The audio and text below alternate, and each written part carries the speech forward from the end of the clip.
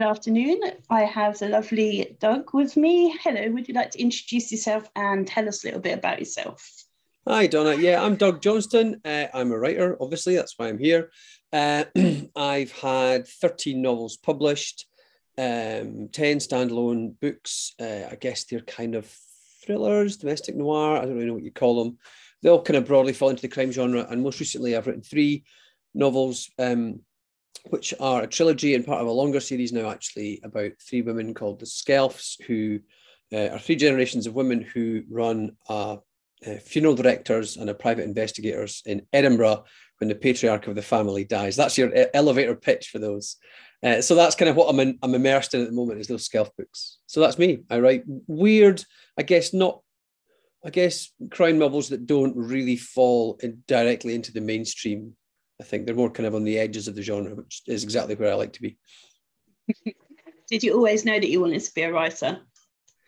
Um, yes and no. I've always written. I was writing stuff at school. I was writing short stories at school, but I didn't really think it was a thing. I mean, like a lot of people, maybe my age, I when I did English at school, we didn't read a single book that was written by someone who was still alive. It was all like old white dead guys, from the previous century, quite often. And so I just presumed that all writers were old, white, and dead. And so I didn't really think that. It was a thing. It was kind of, I mean, it was in the time before you got like authors visiting schools and stuff like that.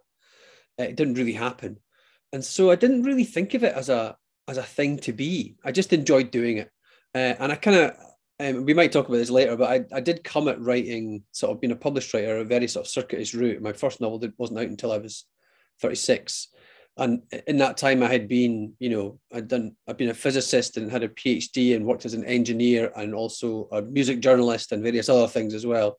So I'd been around the houses, but I was always kind of still writing in the background. I was running fanzines, writing for arts publications and stuff like that. So I really enjoyed the writing process. It was actually only when I started to take myself seriously as a writer that things started to actually progress. So it wasn't something I'd say I always enjoyed writing, but I didn't always want to be a writer because that didn't seem like an option. So what made you take the plunge and go for it and write properly? Well, that's interesting. After I graduated, I went to Edinburgh University. I grew up in a small town in the northeast of Scotland. I went to Edinburgh University and I was studying physics and I quite enjoyed that. And then I eventually got a job as an engineer, which I hated. I was a systems engineer working in the aerospace industry. And I just couldn't stand that job. I just didn't see the point of it. I wasn't interested in it. I did that for 4 years, but increasingly over that time I was like running a fanzine with some friends, doing a lot of writing on the side. I was in bands. So I used to interview other bands, review gigs and albums and stuff like that. And I started to get some stuff. I started to sort of put myself out there as a music journalist, and I was getting stuff published in like the List magazine here in Scotland, which is kind of listings thing, like Time Out equivalent, and the local newspapers and stuff like that. And I just sort of thought, well, I could actually make a go of this. So I quit my high-paid graduate office job and became a freelance music writer. I think much to my mother's disgust still. But it was really interesting because this was like 20 years ago now.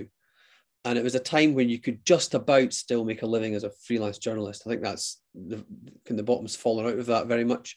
But so what happened was I was actually a lot busier than a 9 to 5 because I was continually hustling for work. As a freelance, your answer to every question, Donna, is like, can you write about this? The answer is always yes. Yes, whatever it is. I don't care what it is. I can definitely write about it. Then you go and find out what it is. So I was really busy hustling, but my main job was writing. It was like putting sentences together. It was journalism, all of it. Started off music journalism, but then also literary journal. I was like interviewing other authors, which was great, and doing also anything basically. I did restaurant reviews for a while, which is a nice gig if you can get it, and things like that. And so because I was writing for my main job, I just started to take my own fiction writing seriously. I had kind of written short stories before that and kind of thrown them into like competitions and anthologies and sort of submitted them to things and never really gotten anywhere. And so it was round about a couple of years after I started as a journalist, I started working on my first novel properly, which was terrible, obviously. And I sent it out to people and everyone rejected it. But a couple of folk rejected it quite nicely and said, if there's anything else you're writing, we'd love to see it. So that was kind of enough of a kick up the arse to keep going. You know, I wasn't completely wasting my time. And so that's kind of how that's how I got into it from that side, because part of it is a confidence trick. Like, not only, like, I always think of writing as a confidence trick in a couple of ways. One, you're trying to trick the reader into believing this world you've created, right? But also you're trying to trick yourself into believing that you can do it. Like, fake it till you make it sort of thing, that you can just keep going and going, I don't really know what I'm doing, but I'm just going to keep trying until someone says, yeah, it's not that bad. I think that's my basic thinking. That's all authors. You're all insecure, quivering little wrecks that just need constant reassurance that you're fine, that you're good. It's all good. Well, it's a weird sort of juxtaposition. There's definitely that element to it. Like, we're all like massively insecure and like very emotionally connected to the stuff we're doing. So that, you know, if anyone, you know, you get a bad review and, you know, you crumble apart. But also there's like the exact opposite. There's an element of that as well. You have to be really ballsy to sort of think, well, who the hell cares about what I'm doing? Like, because you have to think, well, someone else is going to want to read this ultimately. Maybe it's just stubborn-headedness, but it just feels like there is an element where you have to have a really thick skin and just go, this is what I want to write, and I really hope that someone wants to read it, and, you know, and then just deal with the consequences afterwards. I know, weird. All of you weird as well, in the nicest possible way, but weird. Yeah, I'll take that. Yeah, nice and weird. Yeah. If you were to be picked up and transported as a character into one of your own books, which book would you choose? Oh, wow. Which one of my own books, if I was to be transported into it? Well, that's a very good question. You're right. You're getting some good questions already. That's a very interesting question. I think something like, I don't know, do I want to be terrified in it? Probably. I mean, the sensible part of you says you want to go into the book which is the safest environment for where you're probably not going to get killed. But actually, the most exciting thing would be to do the exact opposite. I don't know, something like, actually, well, I'll tell you what, actually, that's a good one. Fault Lines, my novel Fault Lines, which was the only one I've written so far that is, it's kind of a speculative fiction book. It's set in a sort of different version of Edinburgh where the whole of Scotland is like an earthquake and volcano zone. So there's like regular earthquakes and there's a new volcanic island off the coast of Edinburgh in the Firth of Forth. And I would love to experience that, even though it's probably going to be terrifying. You know, you speak to people from actual earthquake zones and they say, no, you wouldn't want to do that. But I think it would be fascinating to live and, you know, be walking down the street in Princes Street in Edinburgh and have, like, you know, the earth literally shaking under your feet and seeing like volcanoes erupting in the distance. That would be quite cool. So let's go for that. If you were to choose one of your characters to take out for a meal, who would you choose and what would you ask them? Who would I take out for a meal and what would I ask them? That's another very good question. I think, yeah, who would I take out for a meal? Wow. I think it would be one of the, I'm just like one person, right? So I think I would probably take out one of the Skelf women from the Skelf's books that are out at the moment. I think I would take Jenny out. She's the one that's, she's, just to explain, if anyone hasn't read the books. So there's three women from different generations. Dorothy is 70 at the start of the first book, and Jenny's 45 and Hannah's 20. And they're all like, you know, mother and daughter to each other, grandmother, mother and daughter. And sort of Dorothy is like the one that everyone loves because she's super chill and she's kind of very sorted and she just kind of gets things done.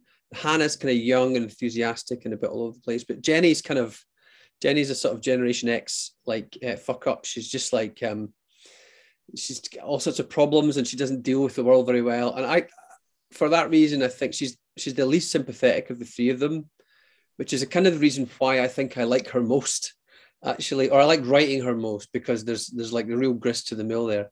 So I would definitely take her out for a meal and I would just want to grab her and say, what the hell's wrong with you? Get a grip. Like, look at your amazing mum and your amazing daughter and like what lives they've got, and like try and live a little bit more like them. But that would make the book less interesting, I think so. That's true. What character's given you the most trouble? The most trouble? Well, there's a couple maybe. I mean, some of my early books were definitely, the central characters were written to be very provocative. Like I didn't do sympathetic central characters for quite a long time, if at all, ever, that could be argued. My second novel, The Ossians, the central character was a young man called Connor who, so the Ossians is about a unsigned indie band who tour the Highlands and kind of fall apart in a mess of drinking drugs. And that's all Connor's fault. It's basically, he's very self-destructive. So he was full of trouble. Like, I mean, he was great to, the ones that are trouble are the ones that are like great to write about, actually, because like, because he's so hopeless. Like, it gives you, like, anytime you put him in any situation, he just makes it worse, which is like fantastic. And the other character that springs to mind, obviously, is in terms of actually giving the world trouble, is Barry from Breakers. So I wrote a novel called Breakers, which is set in Niddrie and Craigmillar in Edinburgh, which is the poorest part of Edinburgh. And the central characters has a half brother called Barry, who is, well, I always had in my head like a vision of Begbie from Trainspotting for Barry. Is that, I mean, he's not quite like that, but that was the benchmark. So he's certainly uncompromisingly bad, and violent and aggressive and nasty. So yeah, he creates a lot of trouble. Do you hide any secret jokes or messages or Easter eggs in your books? Well, Easter eggs, I'm not sure you would call them Easter eggs. There's stuff always goes in the books that is from other things. Like, I mean, each book has probably got 100 things in it that only I know about, like where that came from. So I don't really, it's not like an Easter egg. I did a thing where two of the standalone novels are kind of linked, or at least they're in the same world. Like someone who's a central character in one turned up as a background character in another. Which I quite like doing that sort of stuff. That's good. I mean, in my mind, all the books are connected. They're all in, like, you know, Johnston World or whatever. The Johnston, was it like the MCU, like the yeah, extended Johnston universe. So I kind of see them all as being together, but they're not really that explicit. But in terms of Easter eggs, I mean, there's also all sorts of little things. I sometimes, because I've been in bands for years and years and years, and I just noticed, actually, I'm doing the edits of the fourth Skelfs book at the moment. And I sneaked in a phrase that's the title of a song from a band I used to be in. Now, there's literally only like 3 people in the world who are going to get that, and I'm one of them. So I suppose that is, I mean, it's like the most obscure of Easter eggs that you could imagine, but that's probably the kind of thing that I get up to. Awesome. In your books, you must have killed your characters in some horrible ways, but if you were to be a fictional murderer, how would you kill your victims? Oh, how would you kill your victims? Well, I mean, really, simplest is best. Like, you just don't want to, you know, I mean, I always think the easiest way is just to get somebody somewhere remote and push them off a cliff or something like that into like deep water, right? Because you're not getting covered in blood. There's no, like, you're immediately getting rid of the evidence thanks to gravity and into the sea, right? Because bodies just disappear. Even if it washes up, it's probably going to be, you know, all sorts of, it'll be nibbled by fishes or, you know, battered by rocks. You can tell I've thought about this. So it's like, I think I really keep it simple. Like, I think so often in fiction, like, people have elaborate kind of ways of killing their victims, or, like, you know, the characters in their books. And I think in real life, like, so often that's the thing that gets you caught out, is that it's too complicated. And I think the other thing that is really unrepresentative in crime fiction is that, you know, the vast majority of people who commit murder are actually really stupid. Like, they just don't think about things like, I mean, they don't think about forensic evidence in the way that I do as a writer or you as a reader does. Okay, they don't bother about that. They're just like, oh, I'm angry at that guy, I'm going to hit him with a rock.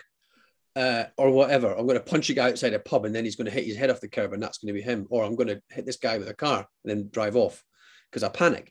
You know, and I've written about that a little bit, you know, about that sort of moment of panic when you end up, you know, accidentally maybe, or slightly deliberately, or you're not quite sure killing someone, and then it's all about the aftermath.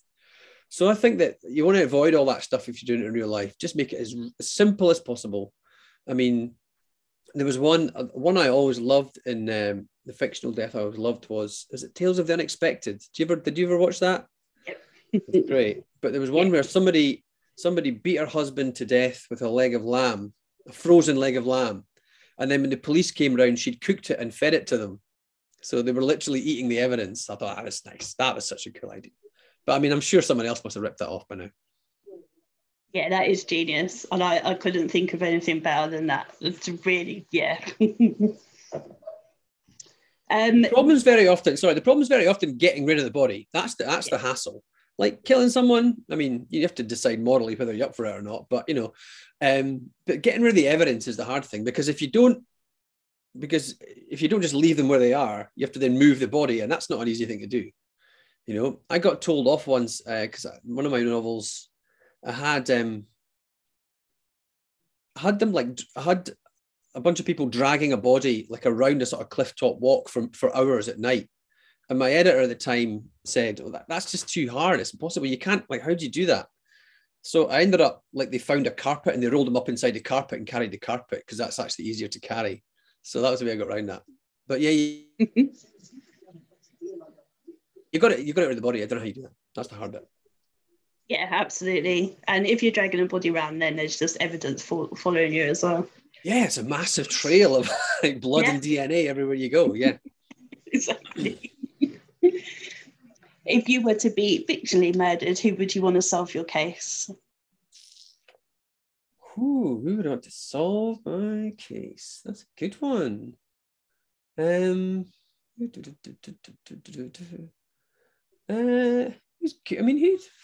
know. I'm kind of dead, so I'm not bothered. So you'd want like the best detective on the case. I don't know. I don't know. I'm not fussed. I'm not really. Okay, let's say I've got an idea, right? I'm allowed something from television. So Jim Rockford, because I was a huge fan of the Rockford Files. And I loved that because he was kind of a bit hapless. I quite like that he wasn't like, he's not a superhero.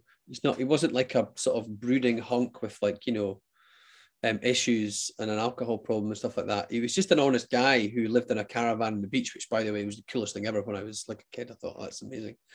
And he just sort of went about the business, like, and he never pulled a gun on anyone. I don't know, very rarely.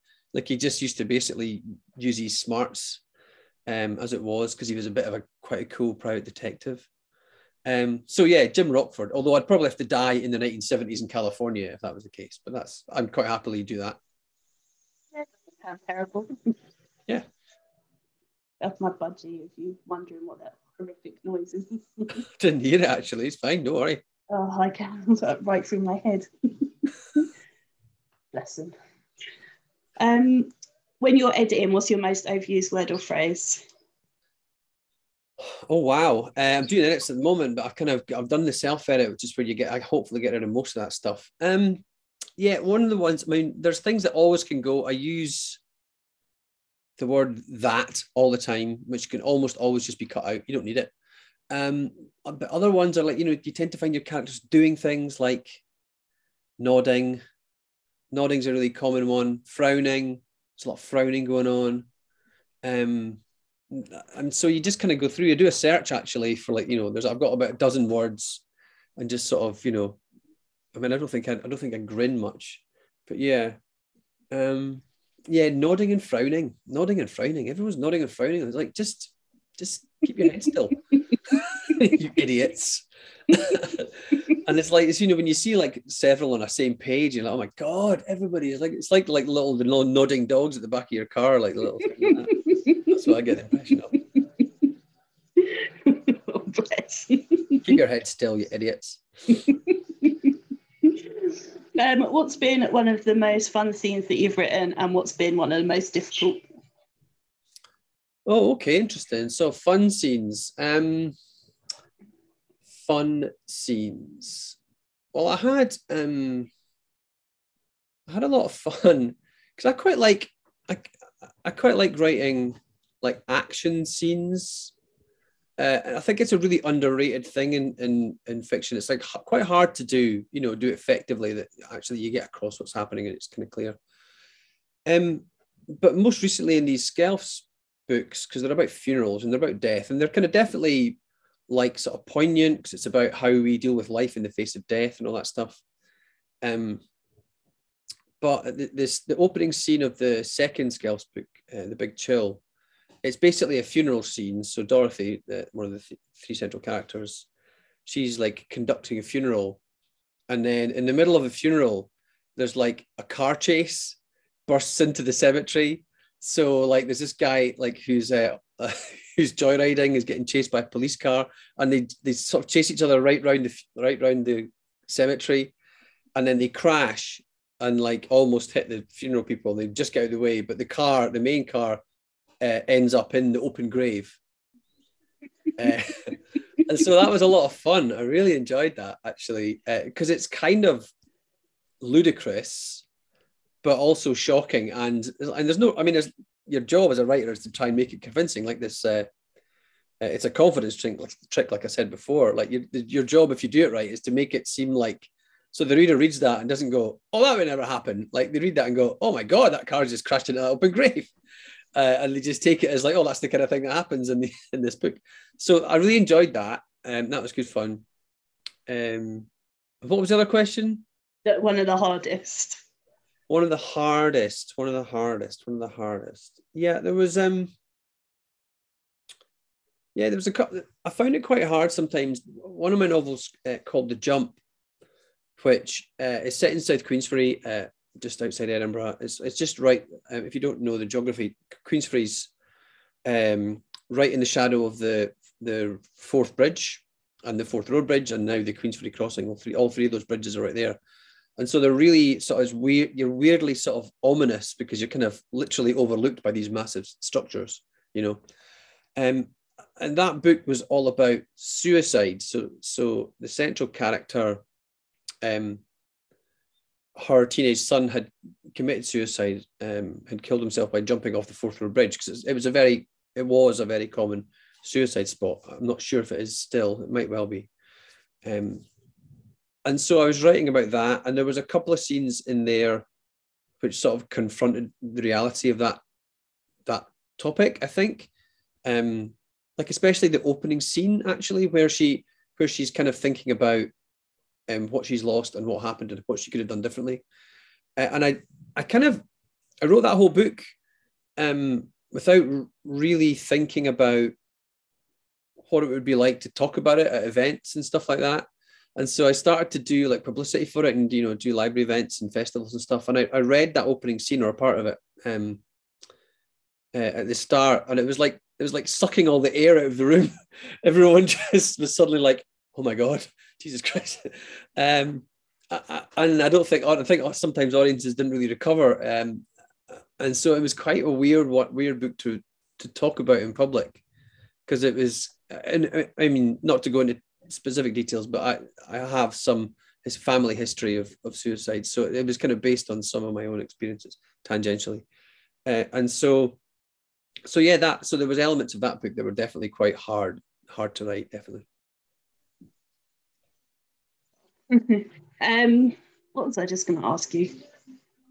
What's the biggest research rabbit hole you've fallen down? Oh wow. Yeah, you get loads actually. You spend far too long doing it. It's because it's classic procrastination, isn't it? That you just are like, "Oh, I've got this chapter I need to write, so I'll tell you what, I could go and just investigate some random thing for hours." What have I been thinking about recently?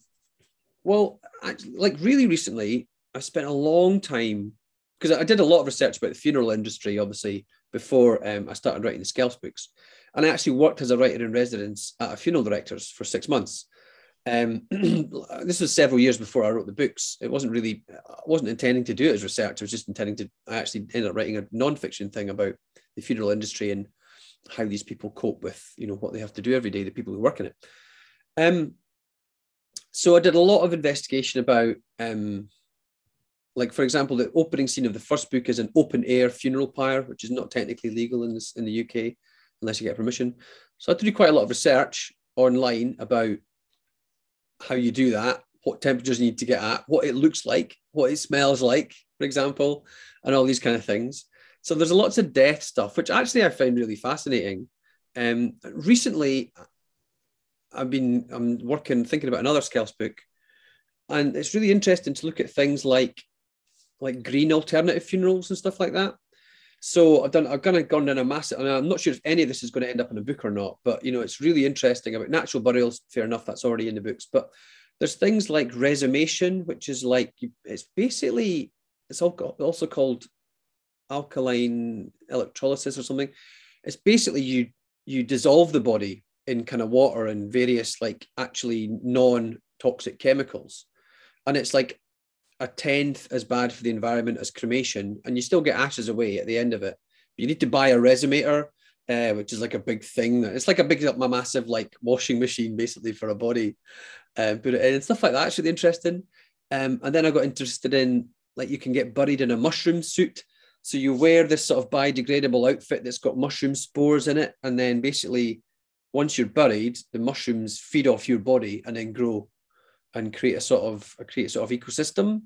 So that's another one. And then I was looking at other different funeral and burial ceremonies and processes in different cultures around the world, again, which is probably not going to make it in the books, but it's really interesting. There's one in India. There's a sect of the Zoroastrians who have sort of buildings called the Tower of Silence, which is where it's called excarnation. They put the bodies out to be eaten by vultures or any other carrion birds.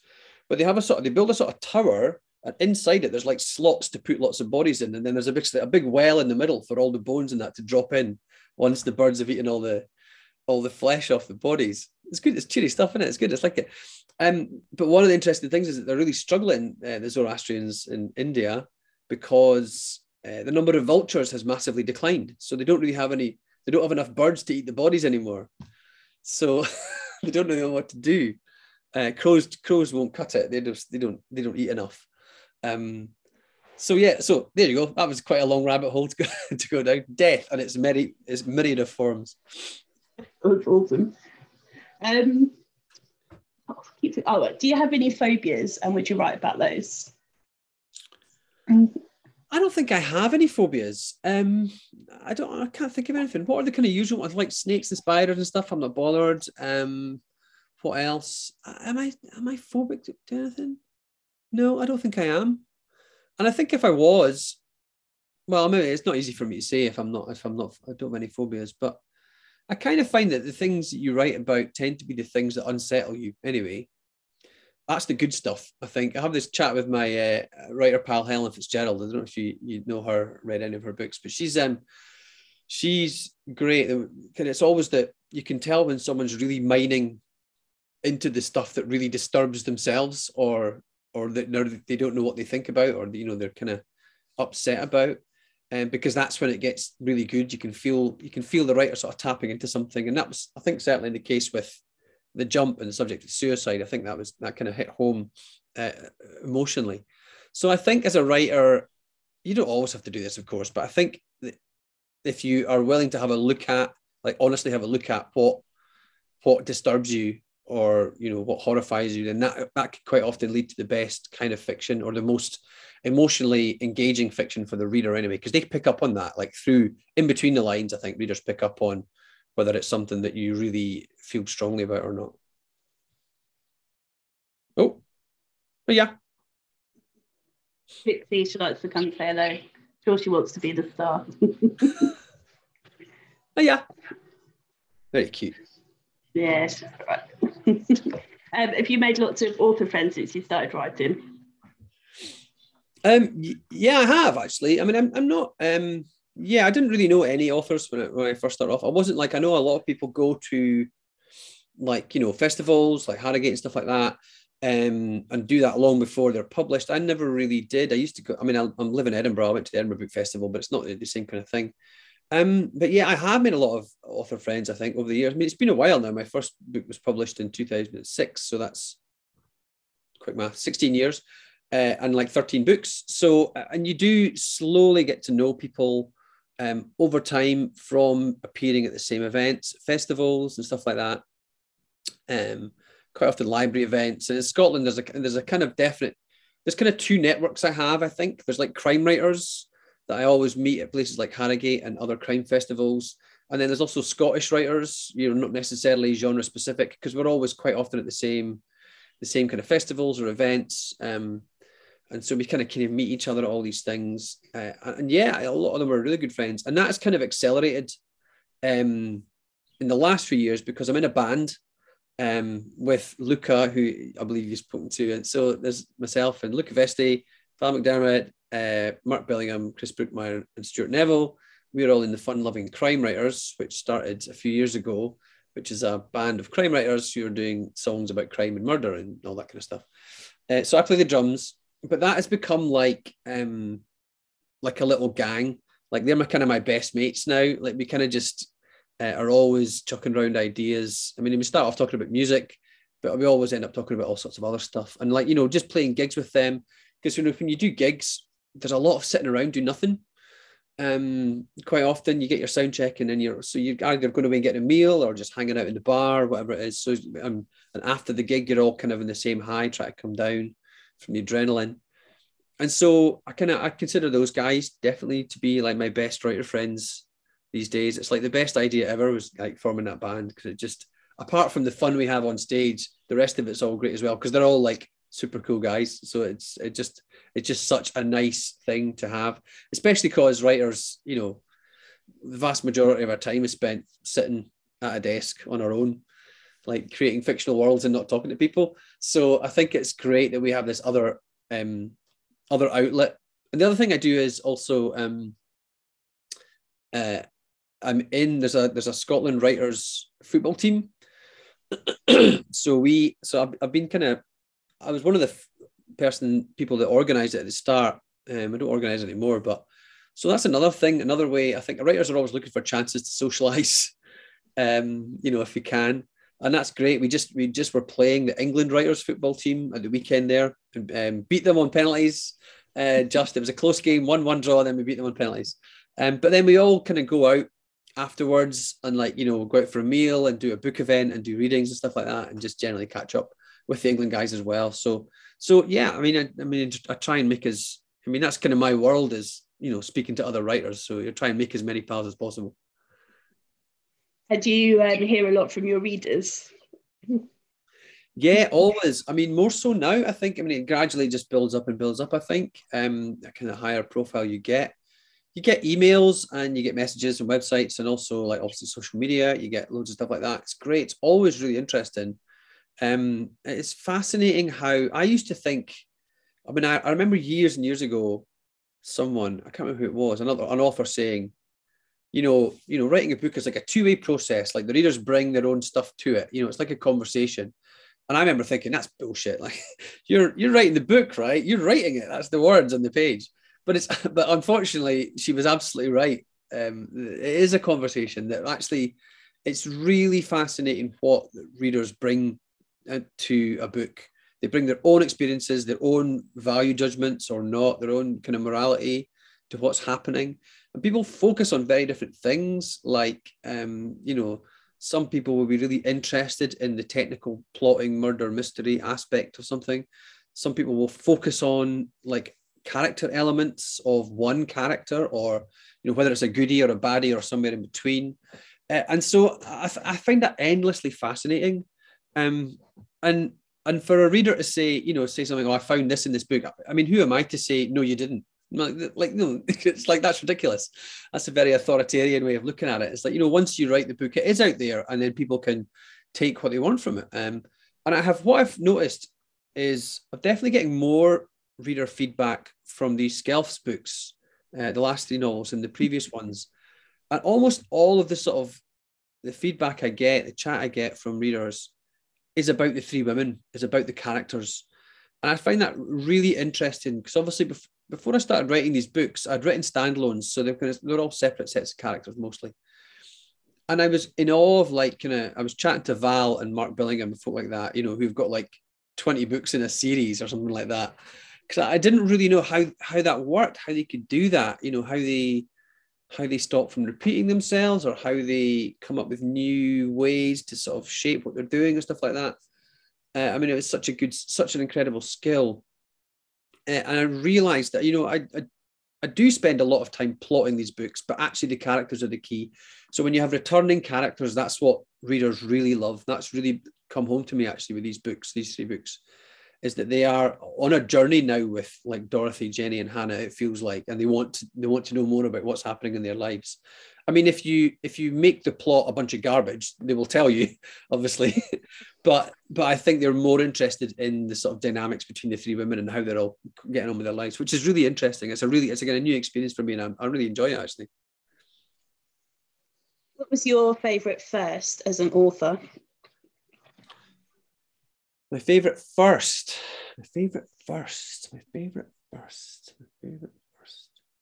I mean, it has to just be, I'm sure everyone says it's just seeing their book in a shop for the first time. I saw somebody buying my book quite recently for the first time, actually. That was like book 11.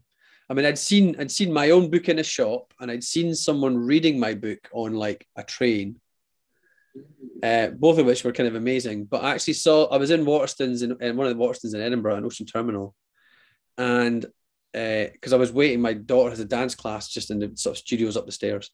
So I was just in sort of, I genuinely wasn't standing looking at my books waiting. I was actually looking at somebody else's books. And then I just turned around, and there was a woman who had A Dark Matter, which is the first Skells book, and a couple of other things in her hand.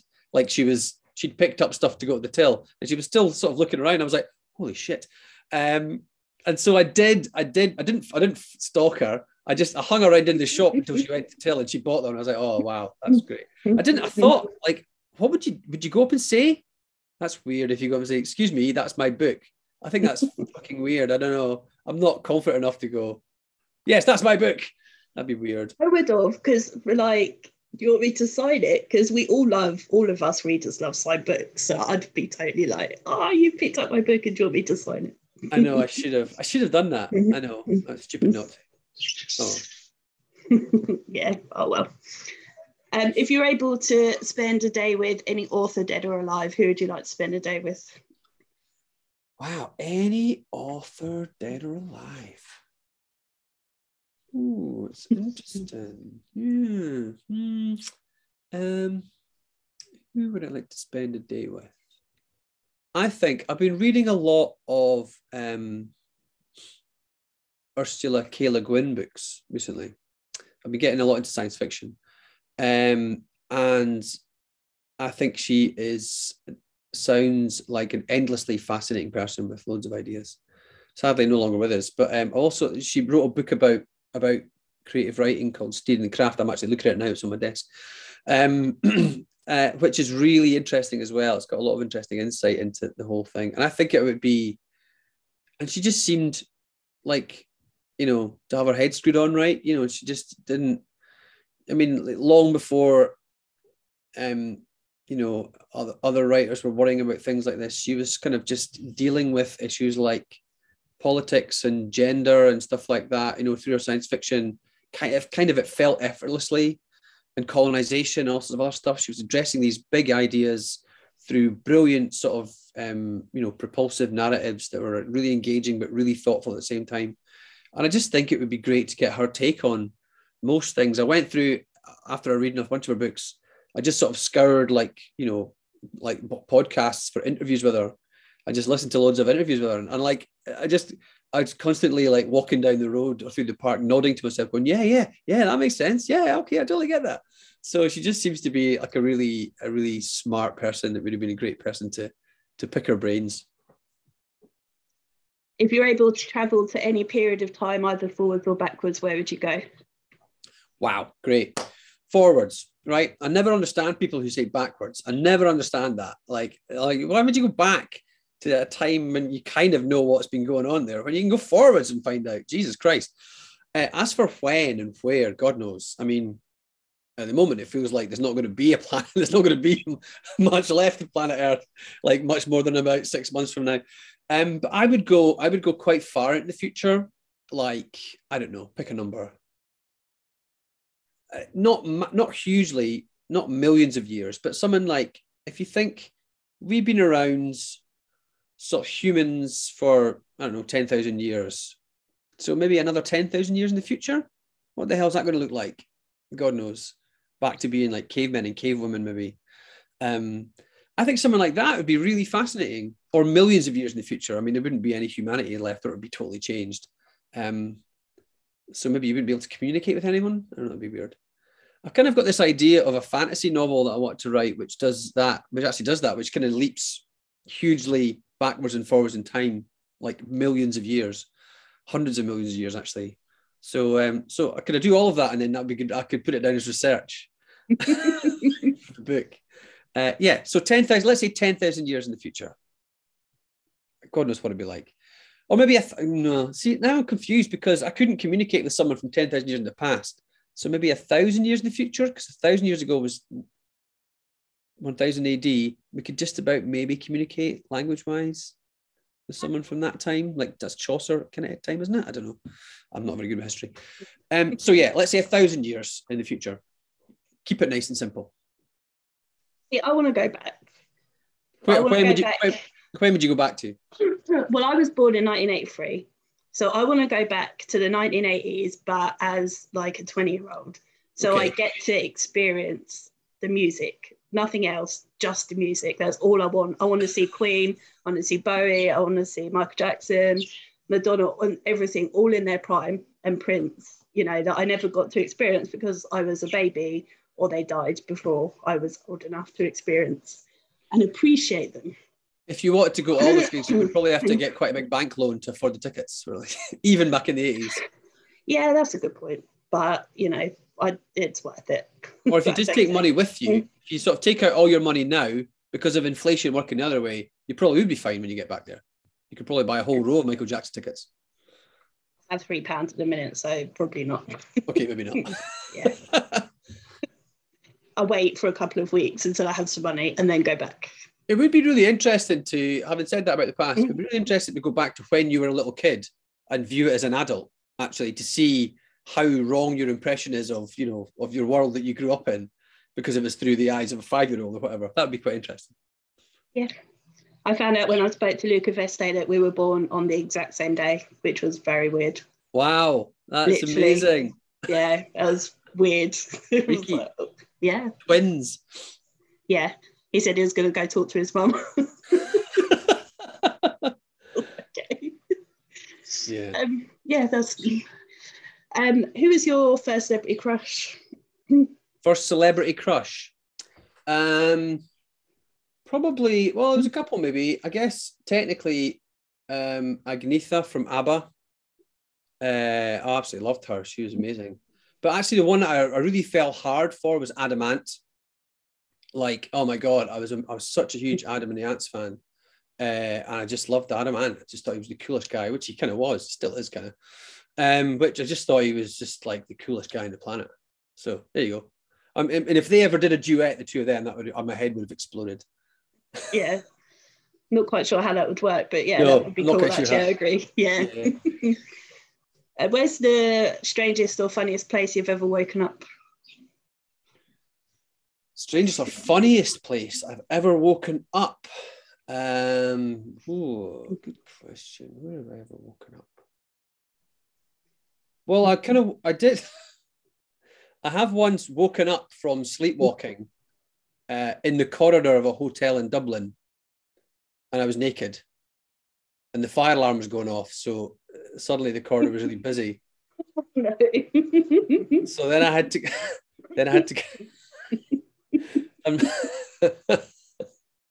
Yeah, and then I had to go down to the front desk naked to get a spare key from my room. That's good fun. Yeah, it sounds yeah. and like the foyer was just full of people who'd had to evacuate their rooms. It was great. Good times. Yeah. Bless you. Next question. Moving on. Do you have any strange or unusual party tricks or talents? Party tricks or talents? Do I have any strange party tricks or talents? I don't know. Do I? No. I can juggle. I can juggle 3 things. That's only 3. It's not like amazing. But I mean, I taught myself to juggle when I was quite wee. What else? Party tricks or talents? I mean, I can play the drums. That's why I'm drumming in a band, but that's not that unusual. I can play the harmonica a little bit. I can play Flower of Scotland on the harmonica. What else? I don't know. What do other people say for this? What's the best answer you've had for that one? I don't know, actually, that's a good question. God, I can't remember. I'd have to think about it and get back to you. Yeah. Party tricks. No, that's probably it. I've got that thing where I can roll my tongue. Like, that's genetic, isn't it? Can you do that? Yeah. Some people can. Some people just can't do it. It's weird, isn't it? No, I can't understand how people can't, but yeah. It's strange. My dad can raise one eyebrow, which is not that unusual, like one eyebrow at a time, but he can also wiggle one earlobe at a time. He can wiggle one ear. He can wiggle one ear and raise his other eyebrow and then do the opposite. Sadly, that has not transferred genetically to me, because that would be quite a good party trick. Yeah, that's really cool. If I was to ask those nearest and dearest to you what your most annoying habits are, what would they say? Most annoying habits? Good question. It's probably too many to mention. I tend to interrupt people, which is in bad form, basically. It's just ignorant, isn't it? I've got an idea and I just blah, blah, blah and say it when you're in the middle of it. It's excitement, isn't it? I do that. I get excited because I thought of something and then, yeah. I tend to interrupt people, I think. So my wife would probably say that. What else? I don't know. I mean, I swear a lot. I don't really see that as a bad thing. So fuck them. You're right. So no, interrupting people. That's probably the answer, I think. So you said you're working on book 4 at the moment. So what's coming next for you? Well, I'm just doing the edits of book 4 in the Skelf series. I was sort of planning a 5th Skelf book. That's definitely under contract, so I'm going to be writing that next. I also have a science fiction novel out there in the world trying to find a publisher. And the way I've written it, it ends on a cliffhanger, so it definitely needs a sequel. So that needs to be written. And I've got an idea for what I'm going to do for that. And I mentioned briefly in passing that I'm quite interested in writing a fantasy novel, kind of.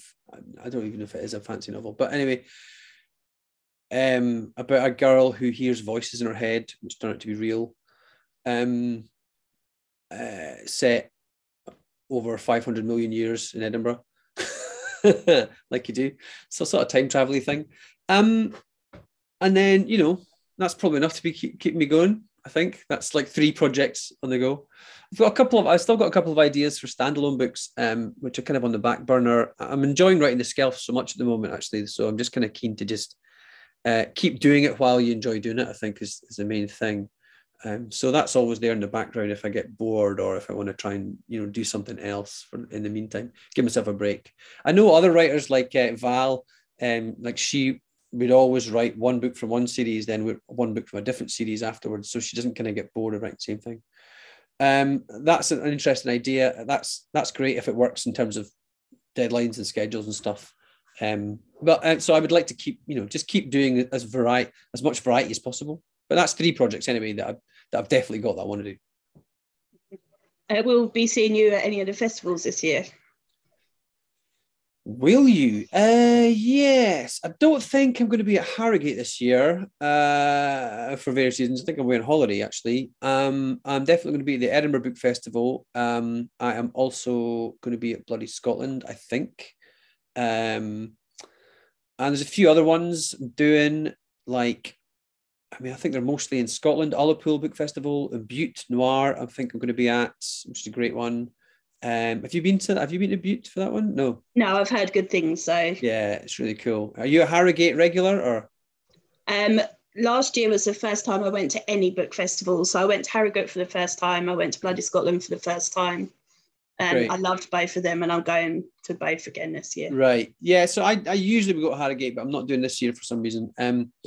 So that's the other ones. Definitely Bloody Scotland, I think, Edinburgh Book Festival. And, the usual caveat of anyone who wants to invite me, I'm happy to come along. Thanks very much.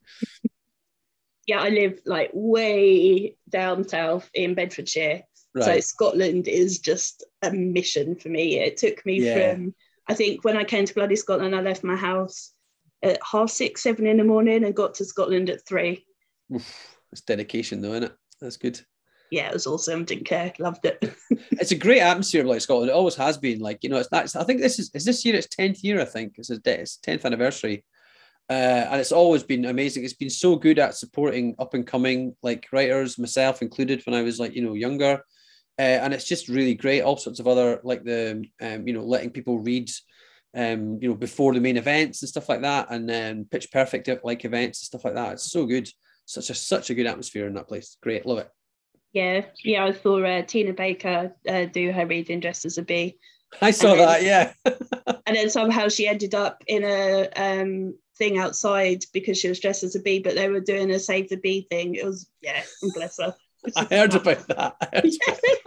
That's so bizarre. It is, bless her. Yeah, she's a crazy lady, but she's lovely. Crazy. Yeah, she's insane. Well, you may be pleased to know I don't have any more questions for you, unless you think there's anything that I haven't asked you that you'd like to tell us about. Is there anything you haven't asked me? No, I don't think so. The well is dry. I've got no other chat. Good. You feel like you've been suitably, you know, counselled, or whatever the word would be. It's more like a grilling, isn't it, than a counselling, I think. No, it was good. It was good. It was great. Yes, I feel that was, you know, you'd pay 50 quid for that kind of session with a therapist. So that was thanks. Got it for nothing. Thanks, Donna. You're welcome. So just before we go, would you just like to tell everyone where they can get your books from and where they can find out more about you? Yes. So you can get any of my books from your local independent bookshops. Small indies need as much help as possible, especially at the moment after the pandemic when a lot of them struggled. My publisher is Orendo Books. You can order it directly from them. Again, it's a fairly small publisher, and they can do with all the help they can get.